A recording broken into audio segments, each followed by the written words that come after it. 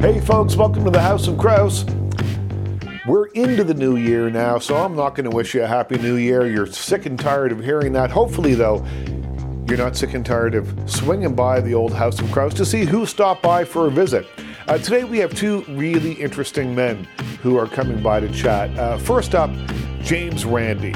Now, when I was a kid, I used to stay up late, often on Friday nights, and sneak away downstairs so my parents couldn't hear the TV and they wouldn't know that I was up so late, and I'd watch Johnny Carson. And often Johnny Carson would have a guy named James Randi on. In fact, he went on to become, I think, the most invited back guest ever in the history of The Tonight Show. But when I used to see him, he was on talking about magic. Johnny Carson was a big magic fan, so they would discuss magic. James Randi would do some magic tricks. He was also a debunker.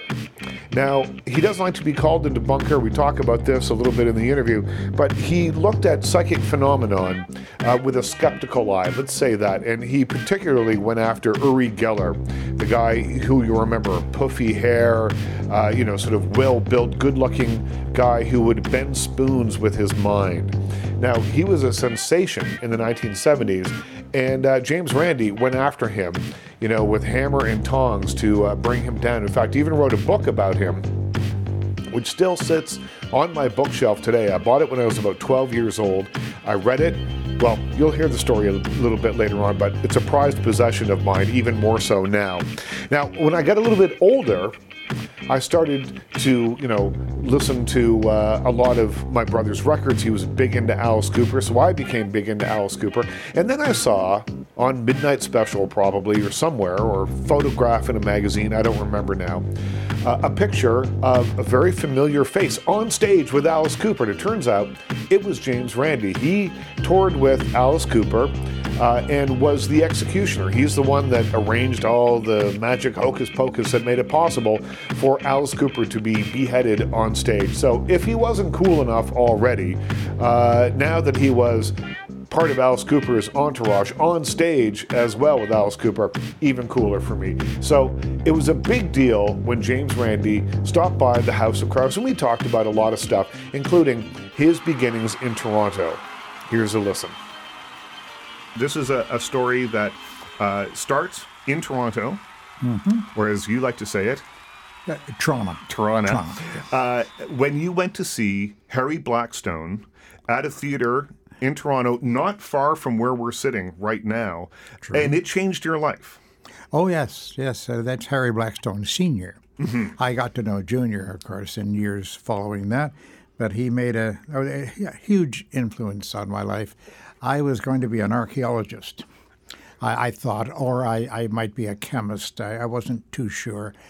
But one visit to the theater, and I saw him do the levitation of a living woman. Oh, my goodness, how that got to me. And he said, and he had a lisp, by the way, so I'll try to do it. Ladies and gentlemen, you will see this young lady suspended in space before you. She could remain there, should I so desire, for 1,000 years and a day. But in the interests of time and your patience, I will return her once more to the couch from which she rose only a moment ago. Azra, descend. And how long ago was that?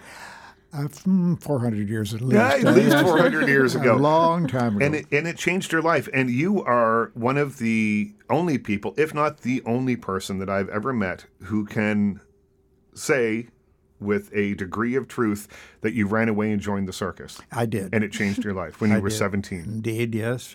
It may have been a bad decision at the time, but it's worked out okay. Yes. And since then, you have called yourself a liar or charlatan, all sorts of other names. You made your living as an escape artist, as a magician. You hung over Niagara Falls and escaped from straitjackets. Yes. But then you became a debunker. Well, no, I don't accept that term. You don't? No. And this is a point that's made in the movie. Yes, indeed. I don't say debunker because that would mean that I go into the investigations with the idea that this is not true. And I can't go into it with that decision already made. Now, mind you, I believe that the things I investigate from the beginning, I have a belief structure that dictates to me this is probably not true, but I have to go into it to investigate it, not to debunk it. And we're talking about psychic phenomenon right now. So-called psychic phenomenon, yes. Let's be very correct about that. Claimed psychic, paranormal, or occult events of any kind. And you have worked with laboratories and scientists to help debunk stories, and there is a great clip in An Honest Liar where you're on the Johnny Carson show, and you broke an enormous story about a faith healer on that show. Yes, again, a faith would-be healer. I hate to do this, but I find a compulsion to do so. So forgive me, please. Yes, that particular one was Peter Popoff, and what a name! Peter Popoff is still in business, believe it or not. And after Johnny Carson retired from the program, the Tonight Show. He called me, about once every 2 weeks. I would get a call, and my secretary would show up at the door and say, Johnny Carson's on the phone. And I'd pick it up very calmly, of course, and say something like, dee-bee. He called me just, I feel he was a bit lonely because being removed from that position of fame, of course, and suddenly retiring the way he did. But he would always apologize for using my time. How could Johnny Carson apologize to me for using my time? Ridiculous, of course. And he talked to me about this fellow Peter Popoff, and we had thought we had exposed him so thoroughly that Popoff could never recover from that. But he's still in business. And John would say to me, how come? And I'd tell him, John, these are the unsinkable ducks. Rather sinkable rubber ducks, pardon me. I don't want to insult other ducks, you see. Of the business. They'll always be in business because people don't listen. They don't pay attention to what people like you and I say. And John was very big on this. He was very much dedicated to the fact that there were phonies out there who should be investigated rather than just being wildly believed. And another expression that I've had to correct people on from time to time is they don't just want to believe, they need to believe. It's a very deep need with them. They need something for hope. They need promise of something in the future, promise that there are ghosts or gods or demons or whatever out there that are going to do something for them or to them. I find this really very sad, and I've been fighting it all my life.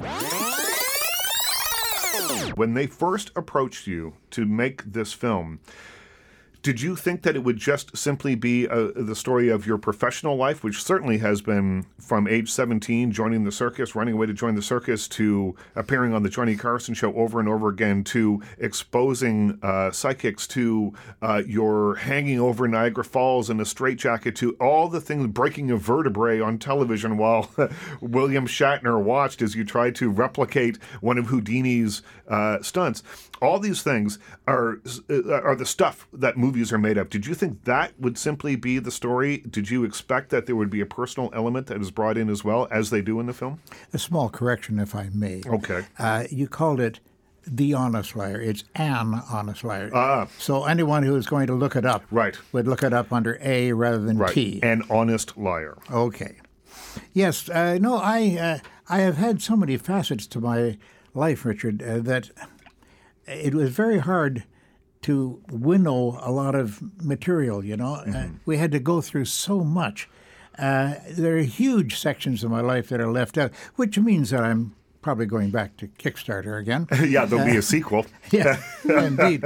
Incidentally, the Kickstarter thing is so fascinating in itself. Well, this is how this movie was paid for, right? Yes. Oh, yes, indeed. We asked for $52,000, and before, I think 4 or 5 days had gone through, we had $120,000. Wow. And it's still being added to. And we have all kinds of wonderful things that we give away, of course. But I just wanted to mention the Kickstarter is a wonderful, wonderful project, and I'm very proud that they did so well for us. So, in any case, yes, I have an idea that this may be the beginning of a brand new career for me at 85, if you can imagine that. So I got to hurry along. We've got to do it very quickly. It's all on 45s. Exactly. No, I'm looking forward to doing more on the An Honest Liar. I think that there's much more to be developed, and every time that we do a showing of this film, as we're doing right now in Toronto, I get questions afterwards saying, what are you going to do next? What about so-and-so? And what about this? And Right. they bring up episodes, you see. My whole life with WOR Radio, AM and FM New York, is fascinating in itself. I had such guests there. I would sit there with Lester Del Rey and Fred Pohl. Now, these are science fiction Right. names that your listeners may not be familiar with. But I sat there with these people and just basked in the fact that for 5 to 5.5 hours every night, starting at midnight, I would be talking to these people, and the time would fly.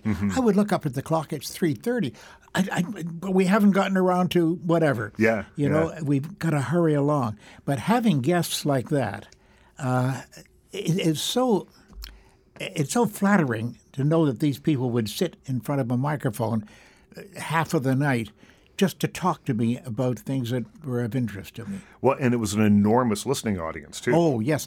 And, we reached all the way down into Mexico and the prairie provinces very easily. You see, we're in New York. Right. And this was 100,000 watts AM. Yeah, that's huge. I mean, for people that don't know, yes. that's like the Wolfman Jack and those guys, when they were broadcasting out of Mexico, they were 100,000 watts and blasting all over the United States. That's right. Yeah. That's right. Now, the interesting thing, just a little bit of an aside observation here. We had fluorescent lights in the studio. Now, we were in Carteret, New Jersey, not in New York at this time. Right. We started in Carteret, New Jersey, where they have pig farms. We kept the doors closed because the aroma was not exactly pleasant. But that's where the actual transmitter was. We never had a light switch.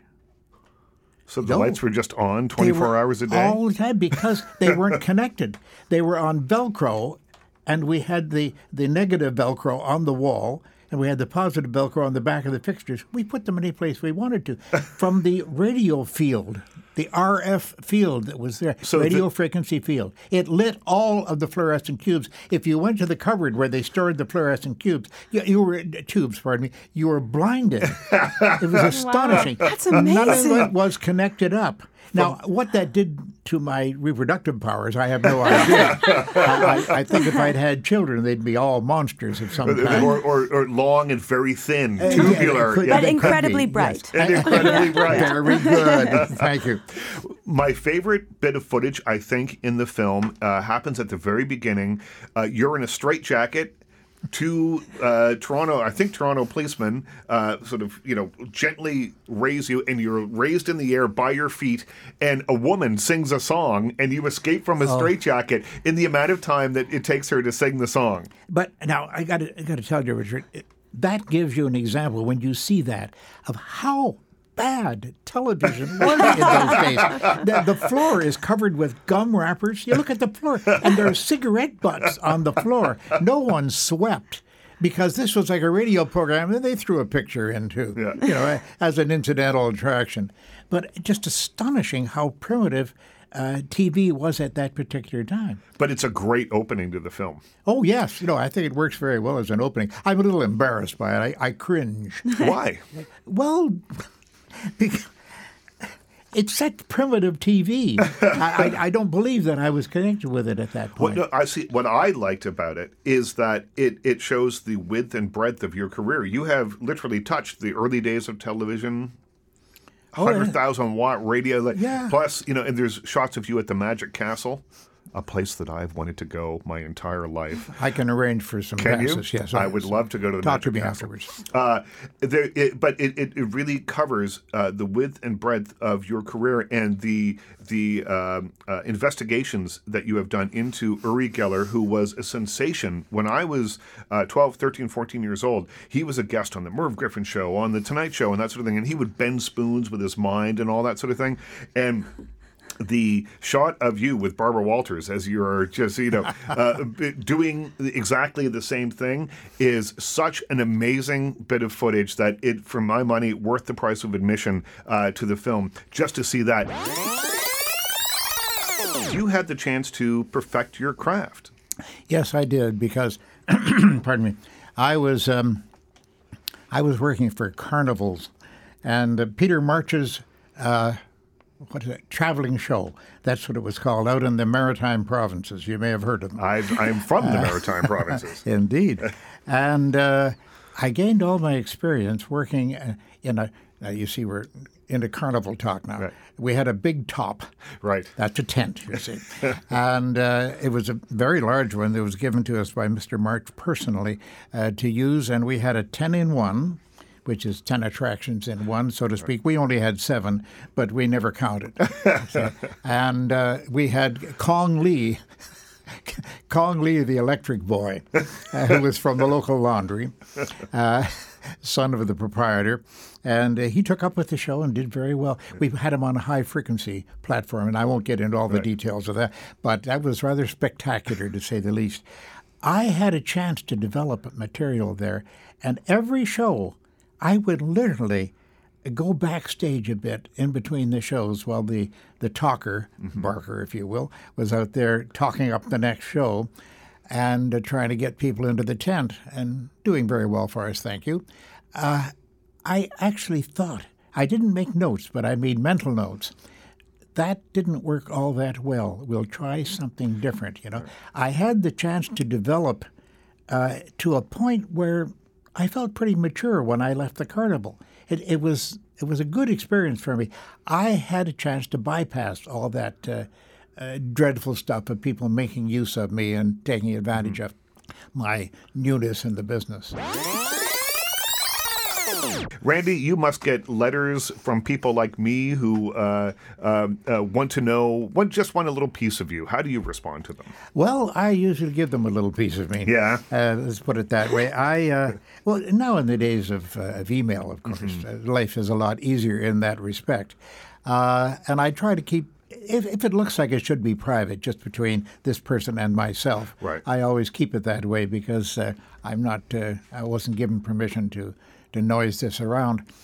But I find the internet is such a wonderful tool, but it can be very dangerous too. You've got to be very careful of what you put up there. And I've run into all kinds of problems in that respect. But I try to answer everyone. Now, that's not easy, but I try to answer everyone, because I've had people meet me in public and come over to me and say, 8 years ago, I wrote you, and they know the date even sometimes. And I ask, and you sent me an autographed picture. I still have that. And they show me a wallet copy of it or something that they're carrying around. You can't buy that, Richard. You just can't buy it. That's the kind of thing that has to be given to you. Right. And it has to be granted to you. And I take it very, very seriously. The voices you heard in the background, the mostly laughing voices, those were Adrian Kress and Rachel Ritchie, who were also stopping by the House of Krause that day. James Randi, too, such a cool guy. Could have talked to him forever. He was open, he was funny, he would talk about anything. And then, when it was all said and done, when the microphones were all put away, he pulled out a deck of cards and did a card trick that blew all our minds. 86 years old, and really just a treat, a pleasure to be in the company of.